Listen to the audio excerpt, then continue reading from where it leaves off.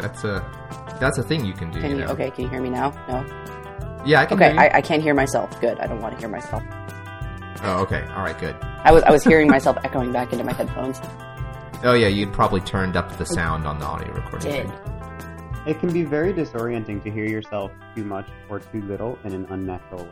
Mm-hmm. That's I'm familiar with from having spent some time in bands and playing on a variety of like club stages where, you know, you're like the sound guy who's running the venue, or who's running the sound for the venue, like doesn't always know what to do or why. They're just like, oh yeah, I just usually set these dials at this, you know? Mm-hmm. yeah. And it's really interesting to be in situations where like you're yelling and you can't hear yourself, or you can hear yourself coming from somewhere else. Right. That's why they have monitors. I know. Can I get a little bit more Vokes in the can, please? Yeah. A little more. We get a little more of the guitar. No. Less of the amp. No, wait, that doesn't make sense. The amp is the thing. Well, more guitar, less amplifier. Okay. Or this, less that. Just unplug everything. We're gonna It do this all. really sucks with Eric electrical Clapton. guitars when you unplug everything. Like strumming on a picnic table. Yeah, those electric instruments just are not that great when they're not plugged in. It's weird. It can be a problem. It's very tinny for some reason. It's like chinka chinka chinka, Tiny. blinka blinka. No, it's tiny. Tiny. Oh. That's interesting. That's a joke. Tiny Tim. Whoa. A joke, you say? I make those. Yeah. That's because we're on the Honest Bicycle program. Yep. I'm Greg. I'm Francis. Yes. And I'm Mattio. Way to go, guys. We got it. Yay. Well done. You did it. We've Yeah. been to our listeners, we've been practicing this. Yeah. Endlessly. Endless I'm practice. getting ready for And we just stuck the dismount. Yeah, I'm really proud of you guys. Oh, does that mean we're into gymnastics now? Well, you're now you the a Honest gymnastician? Gymnastics program. Didn't you know that? Oh, that's so exciting. That means that we can train so hard that none of us get our periods anymore. Oh, is that how? Way ahead of you. Is that a thing? I know you guys are Yeah. excited about that. Pretty excited about it. Greg, that is like totally the thing. That's why, like, so my memory of gymnastics is like, you know, growing up, and then gymnastics becomes a big story every Olympic cycle, and that's it. But there's always Yeah. this like, I remember, you know, learning that there's a reason that these young women who are like firmly in their teens, but they still have these very prepubescent bodies. Yeah, there's a reason for that. Yeah. They train and then they don't menstruate. Yep. Wow.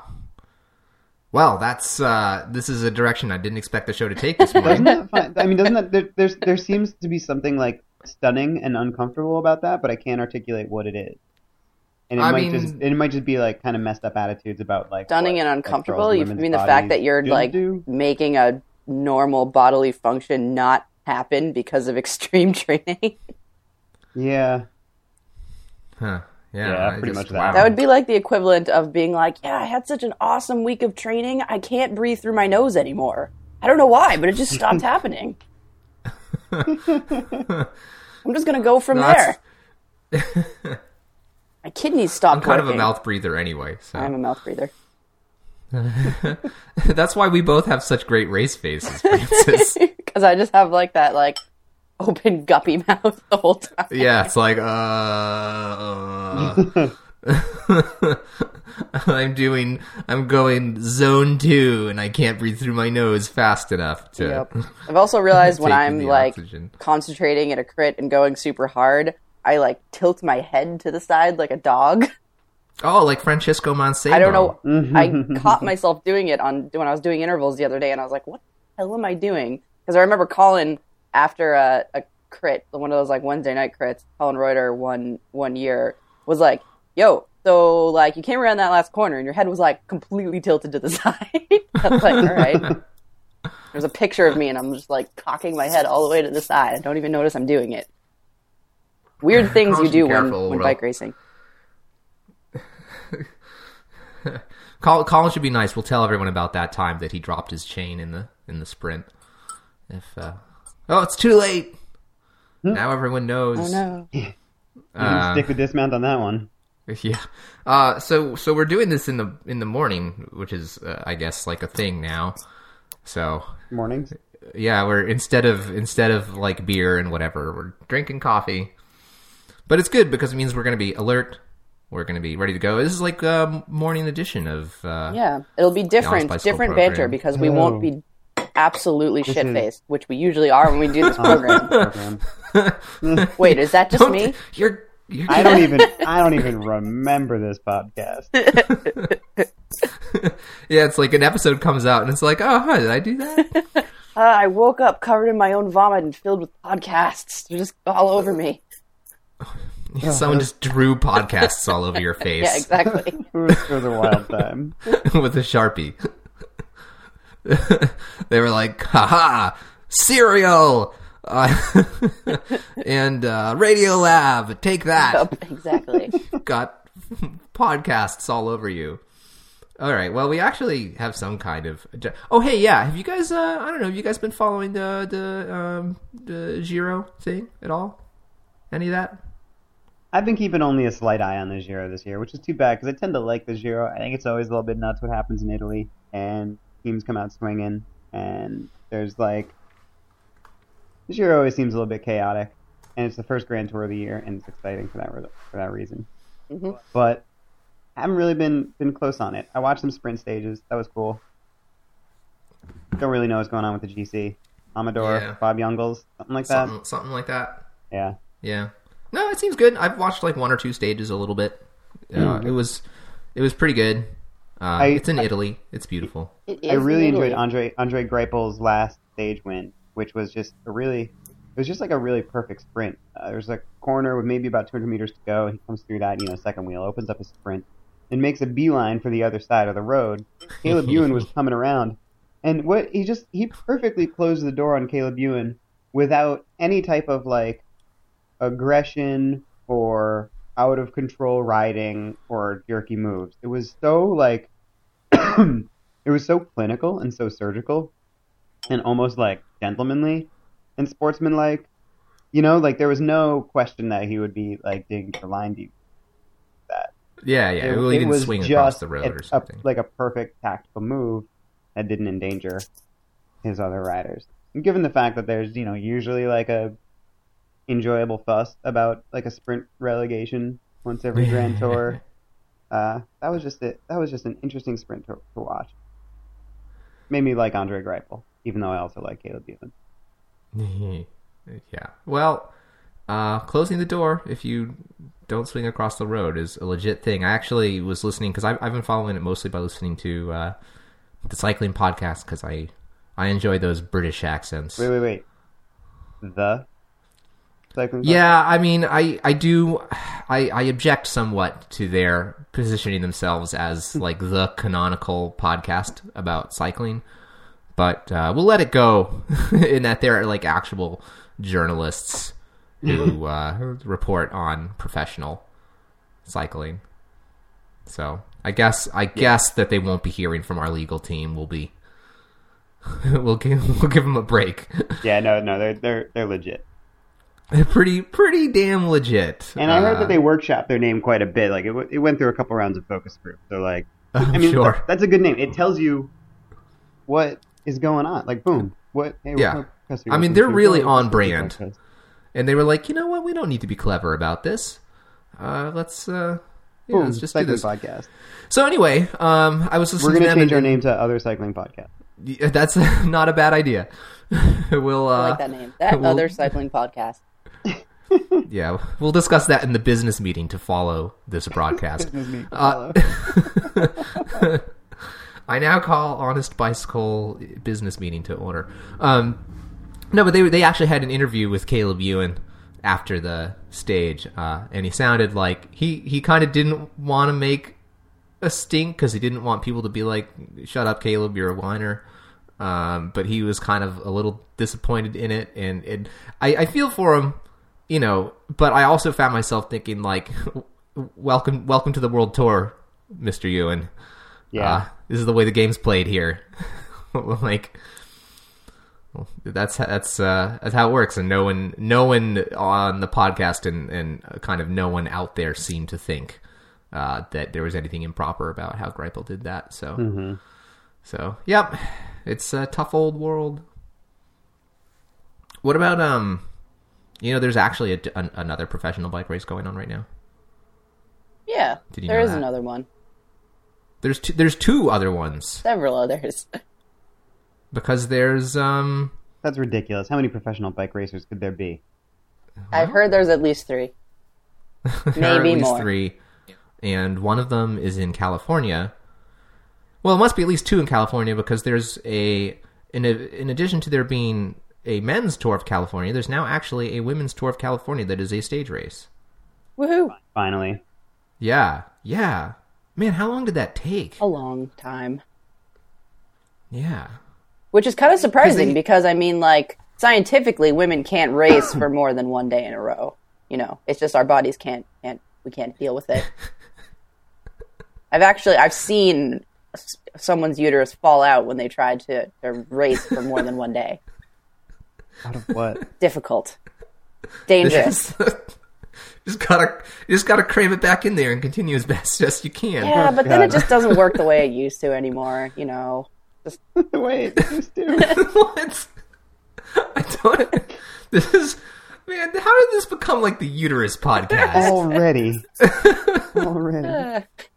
The uterus spot. sorry, guys. I don't feel qualified to. We took To- working to have man's out of the opinions name. on- All Well, of I a mean- sudden, every other episode, we're talking about uteruses falling out. You guys don't need to be qualified at all. I mean, like, I'm just effectively parroting what a bigoted white male would say. So, I'm as qualified as any state senator. yeah. Oh, come on. State senators are smart people. We know that. All of them. Anyway, but there is a thing. It is shorter. They are still safeguarding your uterus, Francis, Oh, because good. it is Good. shorter than the men's race. Ah, okay, good. I'm glad they have my Aren't best you- interest at heart. Makes me feel better. Yeah. Anyway, I haven't really. They haven't really been super. I think there's been 2 stages, but I can only find results for one so far on Velo News, which There's is been 2 stages. Yep. Which Yeah, I got really but, confused for a minute because I thought I started on the 15th, and I was like, how that now 21st only 2 stage? But no. I think the boys started on the 15th. yes, that makes more sense. Yeah, there's been 2 stages because you've got the first stage, and then the TTT was the second stage. Oh, I think team time I had that trials are backwards. really cool. Yep. I think they're not always fun to watch, but they're pretty cool. yeah. They don't always make for great like television. I think no one has really figured out how to like televise and tell the story of a team time trial without it just being a very disjointed set of snippets of shots of one team and then the next team and then the next team and then back to one team and then what the hell's going on. Well, they were able to do a good job. This is like one of those things where live broadcast kind of kills you. Because, in the 80s when they were doing like the Wide World of Sports or whatever on the Tour de France, and they kind of chopped things up and added like that John Tesh electronic music to it. Yeah, sort of. Dun, dun, dun, dun, dun, dun. Yeah, anyway. Oh yeah, I was They just would- thinking of Cosmo they were able to make those- Catalano's take on it. Oh yeah, they were. Yeah, they were able to make that pretty exciting. Actually, I mean, exciting in like a super corny '80s way, but it's difficult to broadcast them. I think they're more interesting than individual time trials because at least there's a little bit yeah. more there to go on, in terms of like individual time trial. I mean, I guess those are exciting because you're comparing them to everyone else, but it's just kind of like, you zoom in on the rider and he's like, all right, we're 5 seconds in and he is suffering. We're 55 minutes in. He is still have the same look of suffering on his face. Suffering the same. Still suffering. I think any time trial would be a great place for some really like innovative on-screen graphics Yes. that just show you that try and like show you can because you could see the time at checkpoints for all riders who finished and then all riders who are on the course. So you can see at a glance like who's on the course, and then you could overlay them to have this like real-time standings that's really different than like just the like, you know, real-time top 10 that they show as someone's riding into the finish. Well, and you could do like a ghost racer in a video game, right? Like where you can get some idea of when this other rider was on the same part of the course as the rider we're watching now, like how far ahead or behind they were. Mm-hmm. Like, wow, watch how much faster he just took that turn or whatever. Yeah, if they set up static cameras that were programmed to move in the same way for certain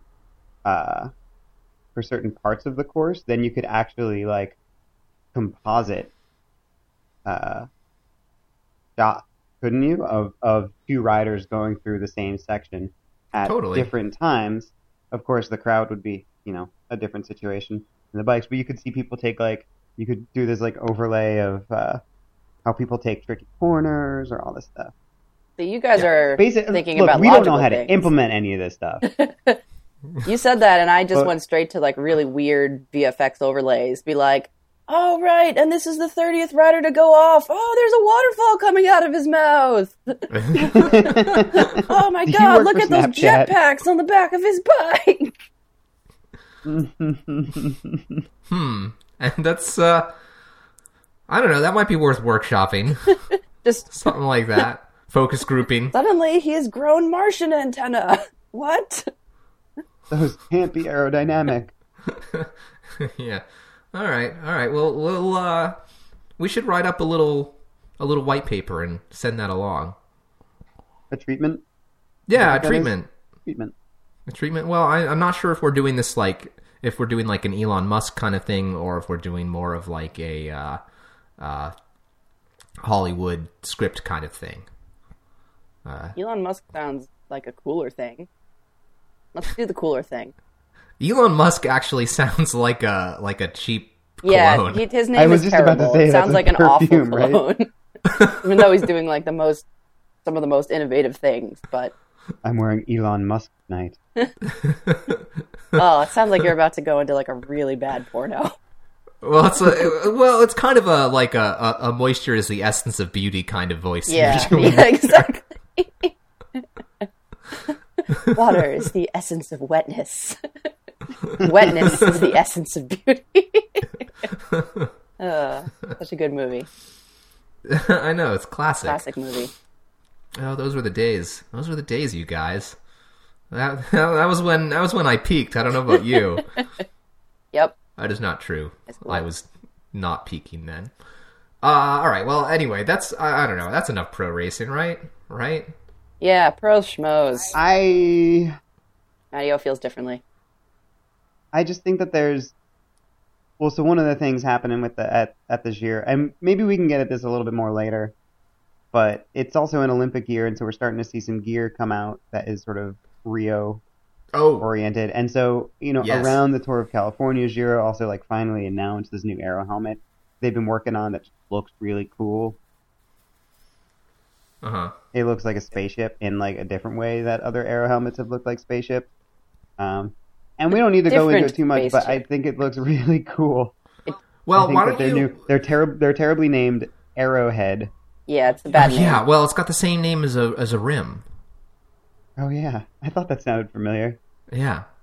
Well, in Giro's defense of this terrible name, the Arrowhead makes more sense as a helmet name than as a rim. It's also probably more arrow than the Arrowhead rim, which was not that arrow. No. Why don't you find a picture of that so that you can drop it in the chat later? Because we'll get to it. I think there's some bike stuff. Because we're going to talk about like, or unless you guys don't want to, but I wanted to show you guys some bike designy kind of stuff. Bring it. Because this was kind of fun. So first thing I'm going to find is I'm gonna drop this link into your little chat robot window thing here. So here it is. Here it is. Whoop. Yeah, so you guys should check that Skype out. Noise. Yes, Skype noises. Well, I just want to hear what you think about this because I think it's really kind of awesome. Oh yeah, I've seen this. It's the people actually building out bikes, or not building out. I don't know if these are just computer renders or some. They're renderings of people trying to draw bicycles, or what people think bicycles look like. Yeah. Me too. So basically, the idea is that there's actually this kind of psychological. I don't know if it's psychological research that it counts as or whatever, but basically you can ask people to draw bicycles from memory, and people make all kinds of interesting and actually really consistent errors about them in making these bicycles that wouldn't actually work. And someone took them and actually made 3D renderings as if these things were real bicycles, and it's kind of amazing. I really like the one-sided fat bike. Oh yeah. Let's go. Yeah, let's find something specifically. Yeah, this is great. It's like the fat bike ghost riding its own tires. It's so awesome. So it is a fat bike, and it's got cantilever hubs, front and rear. Most importantly, and so it's like a lefty, except that it's kind of like not like a lefty, that the wheels aren't centered on the frame. It's also a righty, technically. Yeah, I guess it's a righty. That's right. And the wheels just are sitting there on the left side of the bike. They're not like actually under the center of gravity. And the chain goes to the back hub from the cranks, but it also goes forward to the front hub from the cranks. So it's a 2-wheel drive bicycle. It's hubbing all over the place. Yeah, it's delightful. It is like a super common thing that people do is have like the chain going to the wrong place, like to both wheels or to the front wheel. Right, so a couple of the consistent mistakes are like connecting the front wheel via a chain, or putting the cranks on the back wheel, or not actually having a way to turn the front wheel, like having it be basically connecting the front hub to the frame. Right. So like the down tube, separate from before. The thing is with this project is you'd think that like it'd be like, oh, look at these stupid bike designs that like look how dumb these people are, but there's something so humanizing about it. Yeah, like, I think that these designs are like a Rorschach test for someone who's like an internet commenter who's a total hard-on about bikes. Like, I've seen a few people like, gosh, I can't believe people are so dumb, and the only answer to that is like, shut up. Yeah, that's the stupidest thing to say in this situation. Yeah, because I find myself looking at these bikes and kind of wanting them. I mean, it would be, how cool would it be I think it would be fun if you had the space for it to have some bikes that are just unrideable but are made and exist. Oh yeah, I mean they're beautiful aesthetically, and it's very interesting to look at the actual picture drawings of them because, I mean, they definitely look like they've been drawn by 3-year-olds in most cases, but are probably actually drawn by adults, which is hilarious, even more hilarious. Yeah. But like these are easy mistakes to make, as it turns out. If you're not like super familiar, what is? Oh, geez, my thing is playing. Anyway, but yeah, I mean, like there's some interpretation going on of like the 2D drawings into these 3D things, but I don't know. The results are kind of magical. Like there's this one that kind of has. It's funny. The cranks are like really far forward of the saddle, and it's like there's the down tube, and then there's sort of like the seat tube heads down but stops because the person drawing it was like, oh, that's gonna hit the wheel. So then they drew it forward at like an angle to meet the cranks. So there's like a little triangle kind of dangling in the middle with the cranks on it. The then silver one with the backwards fork. Yeah. Yep. Yeah. And like the top tube kind of continues past the seat tube junction, so you've got like a little rack sitting there in the back that's kind of cantilevered out there. It's kind of great. I don't know. I just like it looks almost rideable. It actually looks like it would work for a time. Yes, before it collapsed into itself. You were riding. Well, I think that it would. I don't think it would be very laterally stiff. As they say. Well, no, not like that. Come on, Francis. Jeez. Speaking of which, I sent you to a video for some type of bike called the Trocadero Fixie, which apparently, instead of having an ordinary steering mechanism, it's got like a hinge on the down tube, and so based on this video, you ride it it's basically rear wheel steering instead of front wheel steering. Yeah, and it looks really stupid, except in the video, the two people who are riding it fairly comfortably are like carving these pretty sweet turns, and it looks like it would be a lot of fun to try at a party.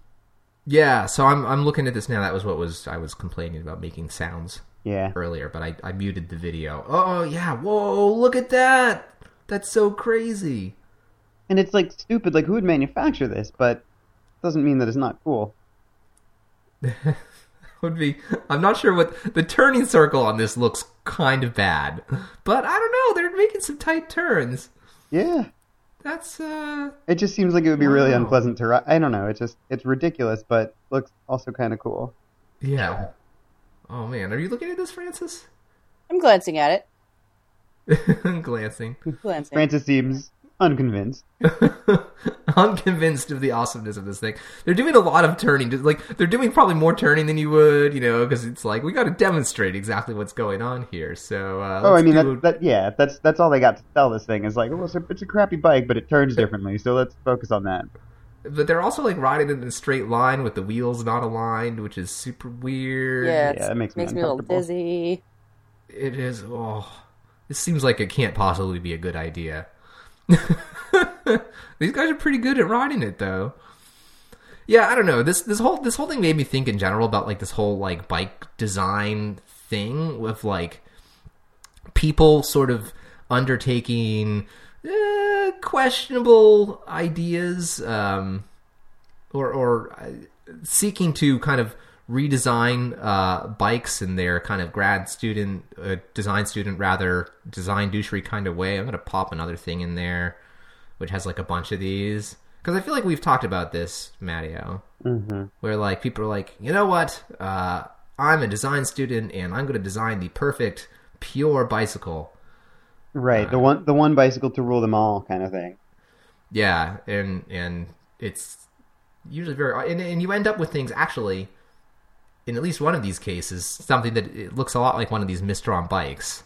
Have you seen this other link? Number 6 is like it actually is like a rendering of a bike that has the pedals on the rear wheel. Oh yeah, and I remember seeing like the founder was like, yeah, like I made this and it's totally great, but like your weight is forward of the pedals. It's you're going to be resting your entire weight on your crotch as you try to pedal this thing. Yeah, like It's a very not comfortable. aesthetically, it's very interesting to look at. I like that he has in a the shock same way on that it, some too. of the like in the same way that some of the like ignorant ones were. Right. Yeah. Right. Yeah. Yeah, and there's But other I things mean, in that's here- always frustrating because all those like design exercises are. There's one person saying like, I'm gonna forget everything that's been learned and I'm going to make the best thing. Yeah. Which yeah. ignorance and arrogance, right? Oh, totally. Um, Totally. And yeah, just the fact of trying to make like the one bike to rule them all, when I think bicycling people have found that different bikes have different purposes, and that's good. And then the fact of just like abandoning some of the basics, like thinking that just the ridiculousness of throwing out the baby with the bathwater. I'm getting all worked up. Come on, guys. No, I'm with you though because No, I know that you're with me. I'm getting a little bit worked up about this one. Well, I mean, if we can kind of put I don't know if you've said this exactly, but basically, like, there's a super long history in bicycles, and there was this period in the 19th century of people really coming up with a bunch of different weirdo designs, like trying to find what would work. And then around, like, the turn of the century, the last century, it was pretty much figured out. Like, this is where you put this part and where you put that part. And you make the wheels the same size and you have a chain. And that's been the template, and it hasn't really changed very much. And the reason is because that works really well. Yeah, and like this is how you balance a body between two wheels. Like, the basics of weight distribution, I think, matters a Yeah. lot. And it doesn't mean there aren't things to be done with that, but there's like a lot of people who seem to be like, well, if it's been a century because people are lazy and just don't want to try new things. Yeah. You know, and it's like People have tried plenty of new things, and this is what it's been distilled to. Yeah. So it's the ignorance of it that is frustrating. So, you know, there are fun places to go and whatever, but then like people get this idea, and this is kind of my, I guess, final manifesto on this, which is an ironic name given this is there was this thing you guys might have heard of called the Bike Design Project. I'll drop the link to it. Why not? And audience, we'll share all these links with you so you can figure out what we're talking about. Yeah, they'll be in the show notes. The show notes will be, by the way, at standarddouble.com/WHBP/59, because this is episode 59. You can also, presumably, if you're listening to this on the Wide Angle Podium Network, which I presume you are, our page there also will have the show notes. So yeah, check it out. They're worth looking at, and there's kind of interesting stuff. But this was like, what this kind of came down to was, well, for me, I mean, like, and this to me is just like emblematic of like people thinking dumb things, I guess, about like bike design and why are bikes not popular enough in the United States and all that, which is that's a whole other can of worms. It is a whole other can of worms. So it's like, basically they're like, okay, the two-wheeled revolution, well, here, let me see. The Bike Design Project is an independent innovation platform for the urban utility bike. Don't you want to just like kill yourself already? We've partnered high-level design firms with American bicycle craftsmen to collaboratively develop the next wave urban bike. 5 teams from 5 cycling-centric cities are competing to concept, which is apparently a verb, create and champion their unique vision of tomorrow's bicycle for the everyday rider. The results will redefine the category and have the potential to reshape urban mobility itself.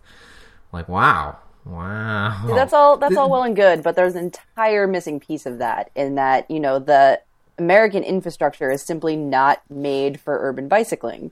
And that's right. Like yes. no amount of different bike is going to change the fact that there's some overwhelming percentage of people live like 40 miles away from where they work. Right, and that's something that's not going to change in the next 100 years. I mean, like, I guess if like the way that cars, you know, move about in the world changes drastically, which they might with, you know, the self-driving cars, it's not going to, you know, because I mean a lot of cities are made, and most places, all places are made so that cars can navigate around them. They're not made for pedestrians. They're not made for bicycles. It's just kind of like a pedestrian bicycle movement is an afterthought. Sure, but there are places where that's not the case, right? And it's not like cars don't exist. I guess I'm talking about Denmark in the United and the States. Netherlands. Yeah, sure. But like there is a model, like there are ways to get people in cities, you know, a more friendly environment without like completely upending, you know, society. Oh yeah, I mean, right? I'm not talking about completely upending society. It's just that there are many forces working against an urban bicycle movement. Right, yeah. And this is like, what this comes out of is this idea I've actually seen expressed in a few different ways, which is that like the problem with bikes in America is the bikes. Like that, you know, what people who don't care about bikes want is like the perfect Dutch utility bike, and, you know, if it has fenders and a kickstand and racks and fender skirts and wheel locks and all that, if suddenly these bikes are available, you know, or in this case of the design project, if these like weirdo you know, high concept bikes are available that are like more exciting and better products for people, that they're going to start riding their bikes in the cities and really change American kind of bike culture. But the problem is that bikes are fine. Bikes are fine. And yeah, bikes are fine. And like whether it's in the case of, we don't sell urban bikes here and the bike industry should do that. Well, they did. They tried that, 2008. A whole bunch of new bikes came out. They were like, okay, gas is really expensive. We're going to sell urban-style bikes here. And they flopped hard. Yep. Because, I mean, no really amount of cool, innovative bicycle is going to change the fact that if you live in the suburbs and you're trying to get into a city center, your ride there is probably going to suck. Yeah, it's when it's unsafe and you feel unsafe. Yeah, it's and most unsafe. People feel unsafe. A lot of people, and it's just like, you know, you're riding on a busy road where cars are going 45 miles an hour and you have no shoulder. And I mean, like, I don't like riding on a road like that as an experienced cyclist. And if I were a casual cyclist, I would feel extremely uncomfortable. And then you throw into the mix, like, you know, kids, and it's just like, it's just, you know, it turns into a big disaster. And I mean, like, a lot of places, like, where I live up in Western Mass, I mean, I have the benefit of an excellent bike path, of which I can get from, you know, places that would otherwise take me on very unpleasant roads to ride. I can just like rip down to a bunch of cities on the bike path. But then, you know, it's actually kind of difficult in a lot of instances to get bike paths installed because for some reason, people sometimes don't like it when bike paths are put in or in and around their neighborhoods, which seems absurd to me. But I think that's the case with this isn't in your neck of the woods, Greg, up near Boston, but isn't there a town that's getting a bike path and people are protesting it? Yes. And it's just the most Dover. Dover. Yeah, it's the most ridiculous thing because it's like this is a huge amenity for you, and it's like you're protesting against your own interests, against with against your own property value. Literally, it will make your property values go up with these just ideas of like it. Not to. I'm not sure Dover property values need any help. but I mean, like they're saying things like, there are the vagrants on the bike path, and it's like to paint with a broad brush. No, those are just masters racers. It's just masters racers. Well, actually, that's funny because the way they were able to get this thing to pass, because it did pass, they were able to pass an ordinance. They're going to build this bike path, but the reason they were able to do it is because at least initially, this is essentially a continuation of a bike path that runs through the next town over, Needham and Newton and whatnot. But they said, okay, we won't connect it to the rest of the bike path. What it is the path. This is an old rail line, and when you're on the path in Needham, you come to this old rail bridge, and it's blocked because the bridge is pretty deteriorated and there's no path on the other side anyway. And so they're going to pick up the path on the other side, on the same rail line, on the other side of the Charles River in Dover. But yeah, so it would make sense to recondition the bridge and connect it and all that. But people don't want to do that because they're like, well, the riffraff will be able to get across the river into Dover. So yeah, and that's a different thing, but yeah, I guess what I was getting at, I find this bike stuff, I find this design stuff really pretty interesting. And actually one of these bikes in this bike design project I thought was really cool. The San Francisco one, which was like, I don't know if you guys saw this, but it's like this cool modular thing where you can like stick things onto the front and rear of the bike. I think it was San Francisco. There's kind of like almost like plugs on the front and back that you can like stick accessories on. It's kind of cool, like child seats and whatever. But it's like none of that. Like this stuff all exists, and despite what I've heard from people recently, these things are available. But they're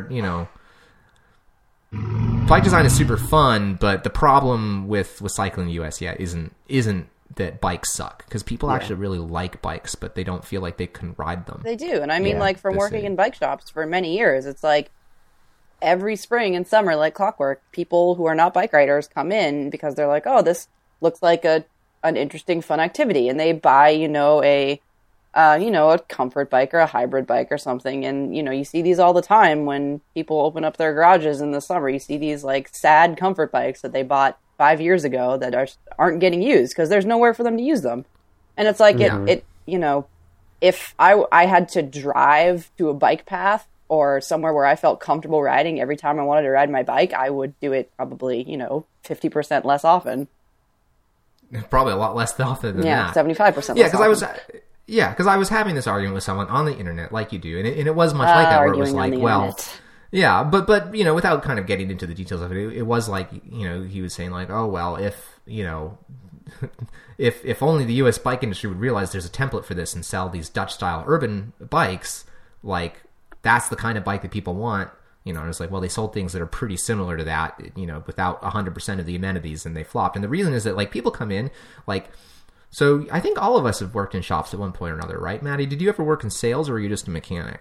No, I was mostly a front of the shop guy. Yeah. I was a pretty face. Yeah, that's true. You have pretty face of the bike industry. Matteo. Just bat your eyelashes a little bit. Move some bikes. Sell so many bikes. Move a lot of product. Yeah, move a lot of product. This shit sells itself. Oh, man. So you guys know, like, people come in, and if you try to sell them, we're bike nerds. We like these kind of urban bikes with the bell and the internal gear hubs and like the chain cases or whatever. And people are like, wow, that looks really cool. And you're like, yes, that will be $800, please. And they're like, mean, $800 is a lot of dollars for a person who's doing something, maybe 10 days out of the 365 of the year. It is a lot. It is a lot. Yeah. And so what I found is that, man, people will buy. It is surprisingly not hard, but the like $420 for a bare bones hybrid bike is a heck of a lot of money for a bike to most people. It would be really cool if there were more like sub $500 bikes that were good. I think we've all seen the like kind of crappy color matched gas pipe fixies or single speeds kind of proliferating if you've ever been near a college campus. I think and they're everywhere because they are cheap. Yeah, and like people maybe want stuff like that, but perhaps with like cruiser handlebars and slightly bigger tires, maybe a coaster brake. Like that is such a like useful, cheap, affordable, durable, functional thing. I mean, when we go back and talk about like bike design versus city design, it's not, there wasn't like a revolutionary bicycle that made like everybody in the Low Countries start riding their bikes. It was because they changed how cities were designed. The bikes that they ride are these like 80-year-old clunkers that they don't even take with them when they move to a different city, Yeah. Oh, this is really the crux, actually. It is that, like, if you think that Amsterdam and Copenhagen are like these bike paradises because of like the kind of urban bike that happens to be popular there, like, man, no. There was this mass in the late mid-century of the last century. There was a massive public policy political effort to reverse the automobilization of those cities.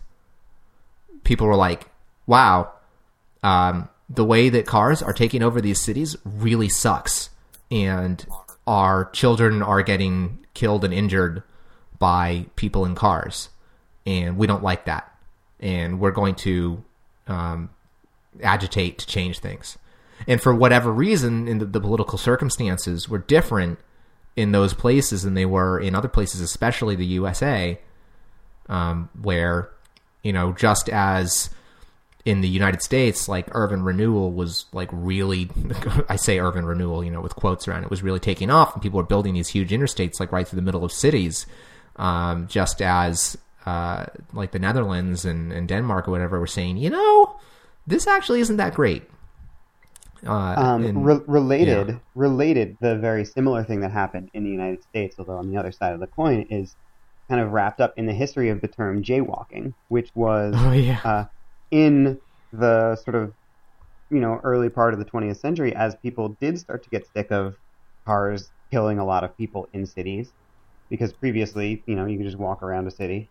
The term jaywalking was created and pushed by the auto industry in order to really advance this notion that cars, that streets were for cars and that people had to stay out of the way. Mm-hmm.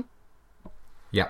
There's a really great 99% Invisible episode on that's well worth listening in the 15 to 20 minute range. And it's really interesting when you realize that like your assumptions and these things that like kind of like grew up like knowing and learning and not really questioning, it was like a specific condition. It was a specific notion that was created so that some people could make money. Yeah, it's all about, one industry making a ton of money and having enough power and push at the right time that, that now that's just what we, take as something that's like we grew up with. This is true. Cars own the roost over here. We have to watch out for them, but that's not the case in every place.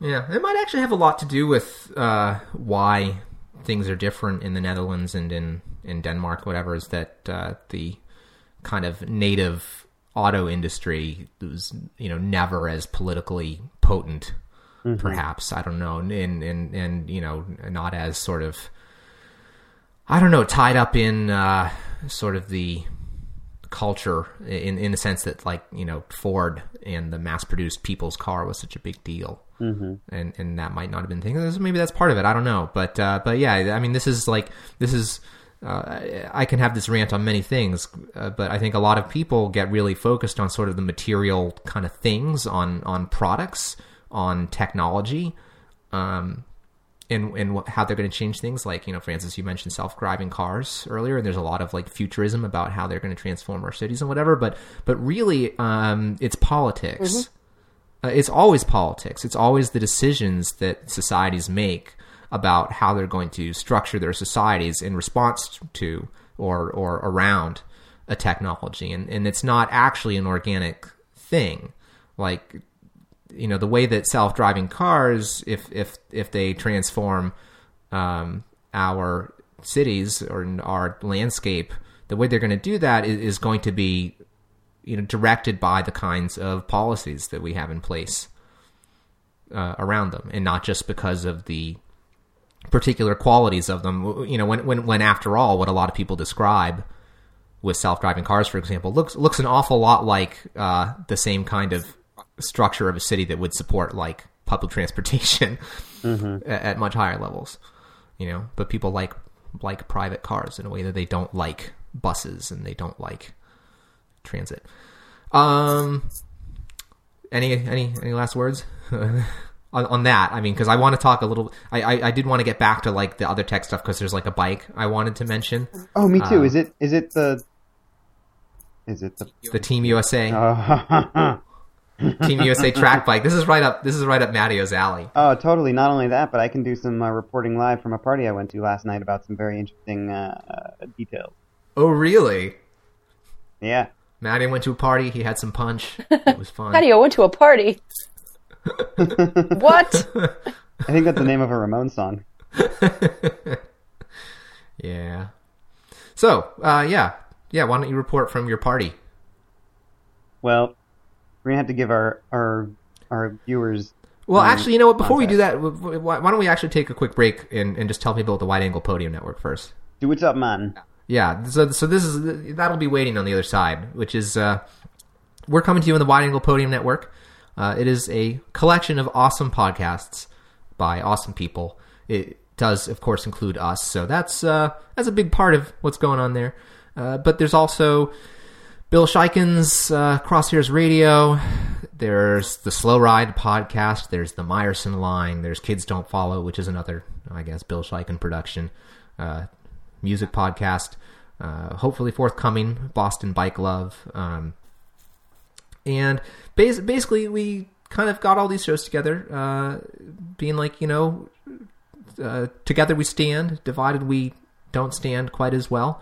And yeah, basically none of us are getting rich doing this. What's really nice is we've been beginning to get a little bit of money coming in for doing these shows, thanks to listeners like you. That's right. You can become a member of the Wide Angle Podium Network, and that's really what we're telling you about. It's kind of an NPR style thing. So head on over to Wide Angle Podium. You can become a member. You can decide that you want to give your membership, I guess, dues or donation. Probably donation is a better way of putting it, to either one particular show that you listen to a lot and really like, or you can donate it to the network as a whole, and everyone gets a little piece of that pie. So yeah, head on over to wideanglepodium.com, and thanks for listening, and we appreciate your support. Greg, that was very well done. Very well done. I will add that it's membership dues, not membership don'ts. And yeah, when folks contribute a little bit, a couple bucks here, a couple bucks there, it helps us out with getting some stuff like microphones and a little bit of audio equipment to just up our game a little bit. We might be doing some premium content, all that sort of just like neat little stuff. We have a good time doing this. We do it for you, and yeah, thanks for your support. Yeah, viewers like you, listeners, but yes. Yeah. They could be, unless they're viewing the podcast somehow. They could be viewing it, maybe.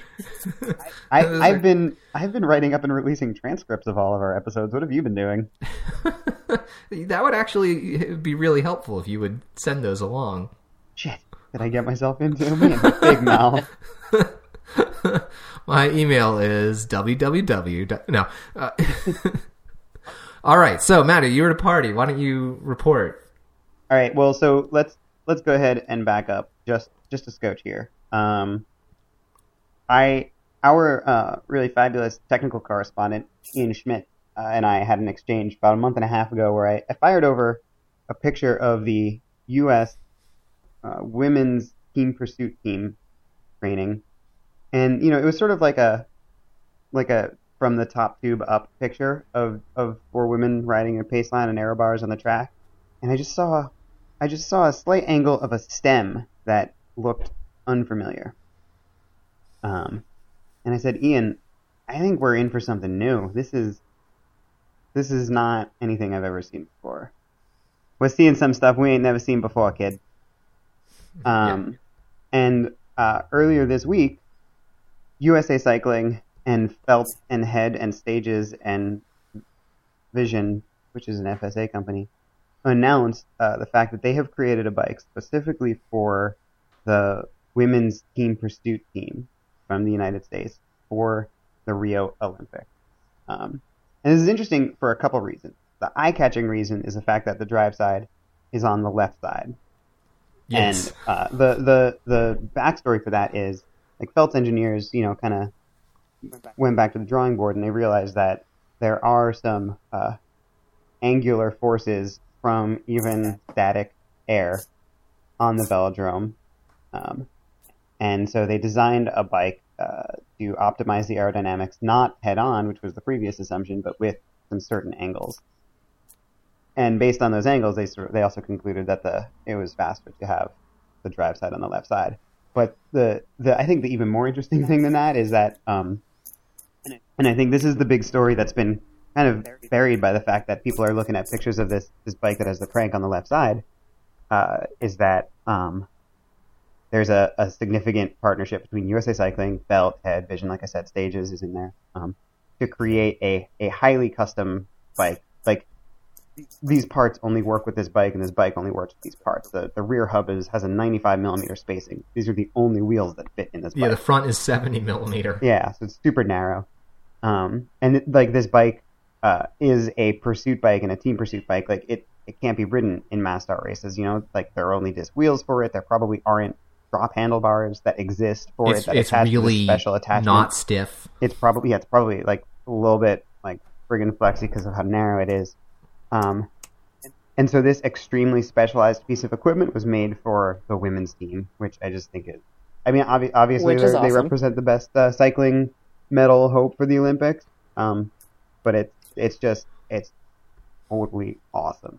But you so often can't count on, like, people recognizing that. Like, look at, like, the whole soccer, U.S. soccer team controversy. Yes, perfect example. Where the women's team, the U.S. women's national team, is so much better on an international level than the men's team, and it's come out that they are not getting paid as much. And they, like, make more money for more people. They get more attention, more coverage, yada yada yada. Yeah. So it's nice to see, like, a reality-based assessment of where these resources should go. So I had a bunch of questions upon seeing all this, like, custom stuff. Like, did they, because they don't always release all the details that nerds want to know. And I was like, well, okay, is this a special crankset that's made for left side drive, or are they just turning around a crankset, and then do they have to, like, swap pedal spindles for all of these pedals so they work with this? Like, did Head reverse thread the I don't think they would need to reverse thread the pedals. Well, the rear hub, so that the chain would still tighten the cog. Oh, the on cogs? The hub. Yeah. And so I found out that it uses a splined hub. And I've been saying for years that threaded track cogs are stupid, but anyway. Yeah, well, they're not that stupid, but there are a person who couple doesn't hubs. ride track bikes has opinions on track bikes. Oh, just make a design contest about it, Greg. Yeah, sorry, go on. So I was chatting with somebody who works at Head last night, and I was like, "Tell me about these wheels." He was like, "Oh yeah, we've been Listen working to on this those for a guy. while." I was like, "How come you didn't tell me?" He was like, "No, I wasn't allowed to talk to anybody about it."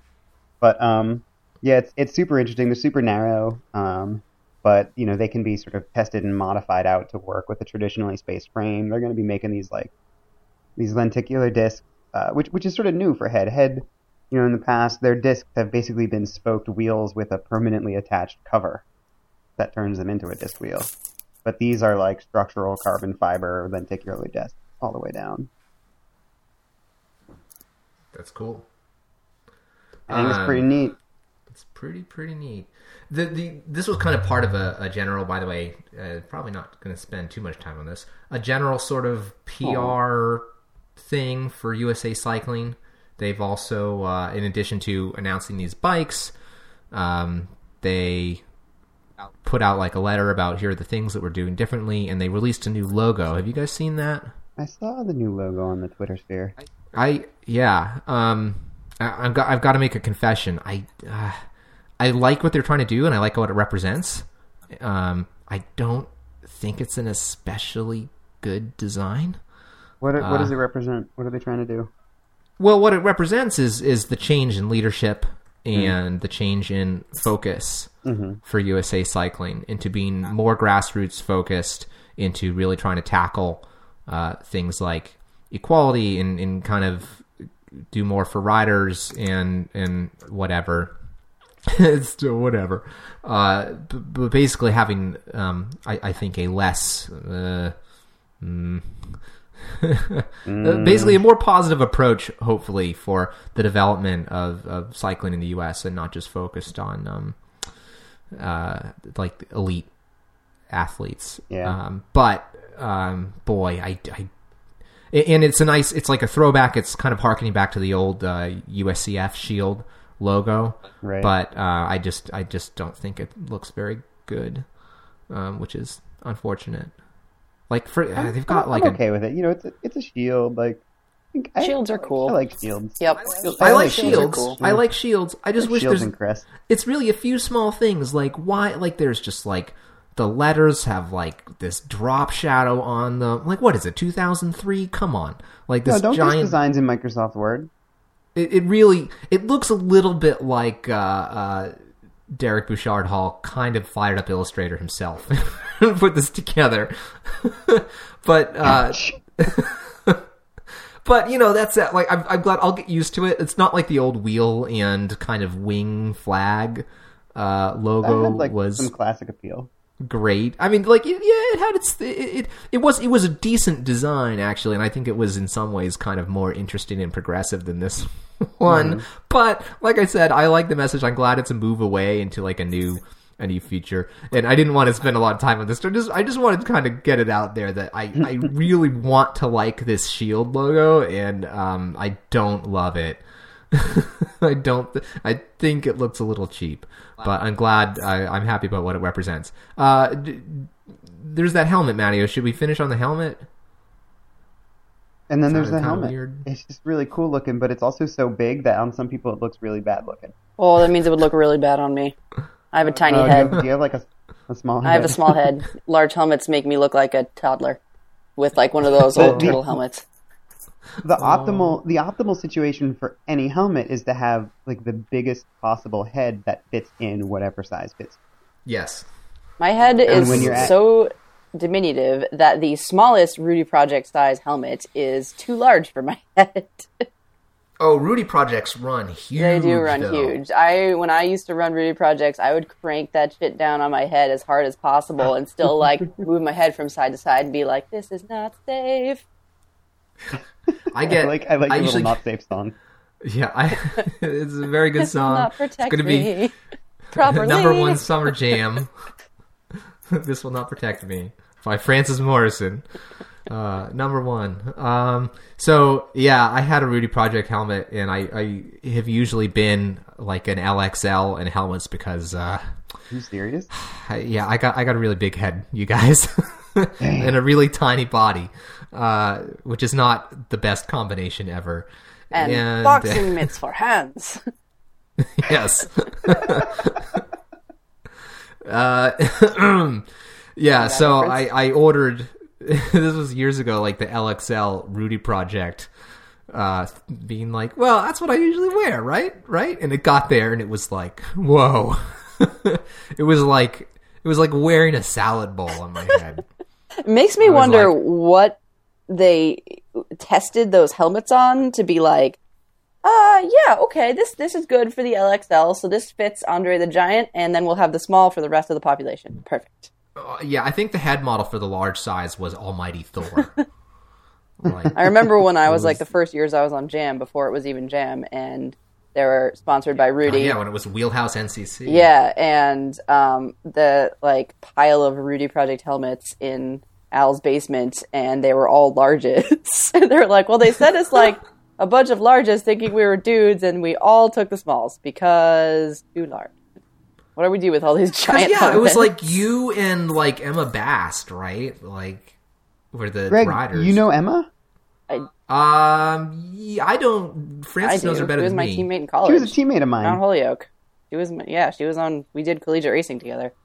Oh, dang. She was my teammate out here. We did track racing together. Awesome. And crit racing. How about that? Small world. Full circle. Small Full circle. world. It's funny how that works. Yeah. So yeah, those big helmets, man. Whew. I should find a picture. You sent a picture of that helmet earlier, didn't you? I'm gonna find that picture. I mean, it looks. Oh yeah, there it looks is. spacey and cool, but I guarantee you it would make me look like a doofus if I put it on my head. Actually, you know what it looks like?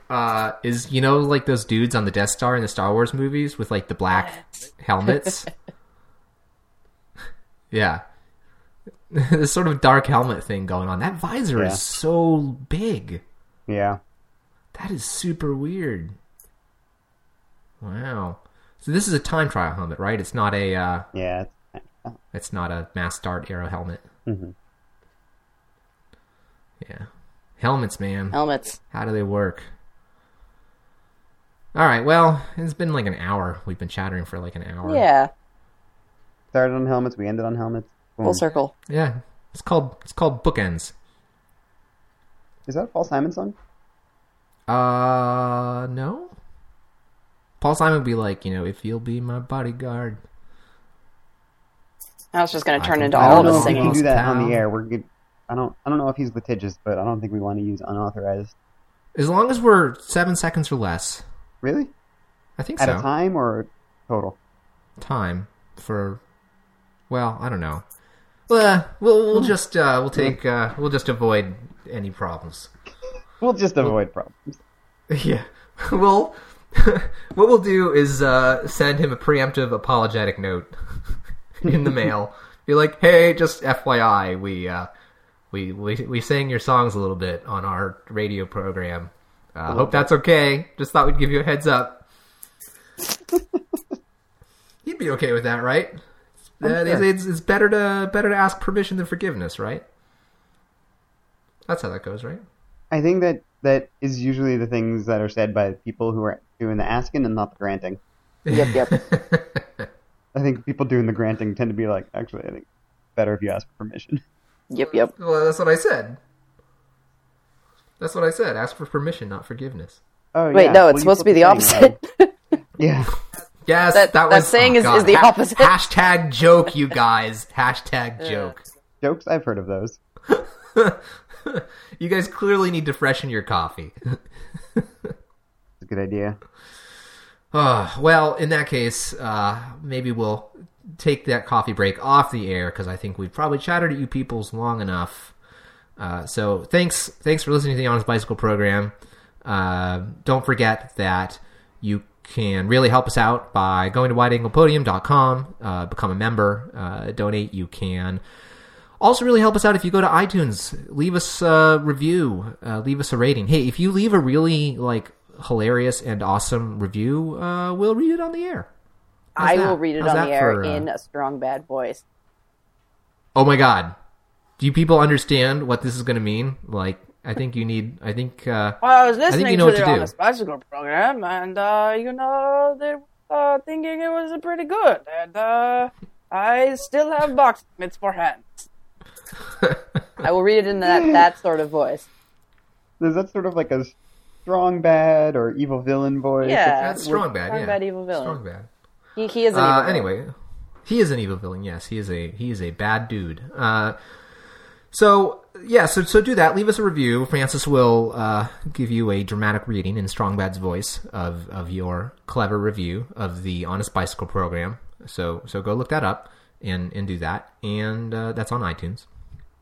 And yeah, we'll catch you next time. I've been Greg. I'm Francis. I'm Matteo. Thank you Matteo. for Dead air. Thank you for listening. Mattio, dead air. They call me old dead air Mattio. I don't know who you were waiting Dead for air. in that dead air, Mattio. Dead but air. There's only the three of us. There's another one that we've had. So we've been a really productive foursome, and I just really thought that there was someone else here. It's Greg, Francis, Mattio, and Dave, quiet guy. Dave, quiet guy. He just sits there. Just kind of looks over my shoulder. Nice. It's a little weird, actually. But we're glad he's here. All right, guys. We'll catch you next time. Signing off. Later.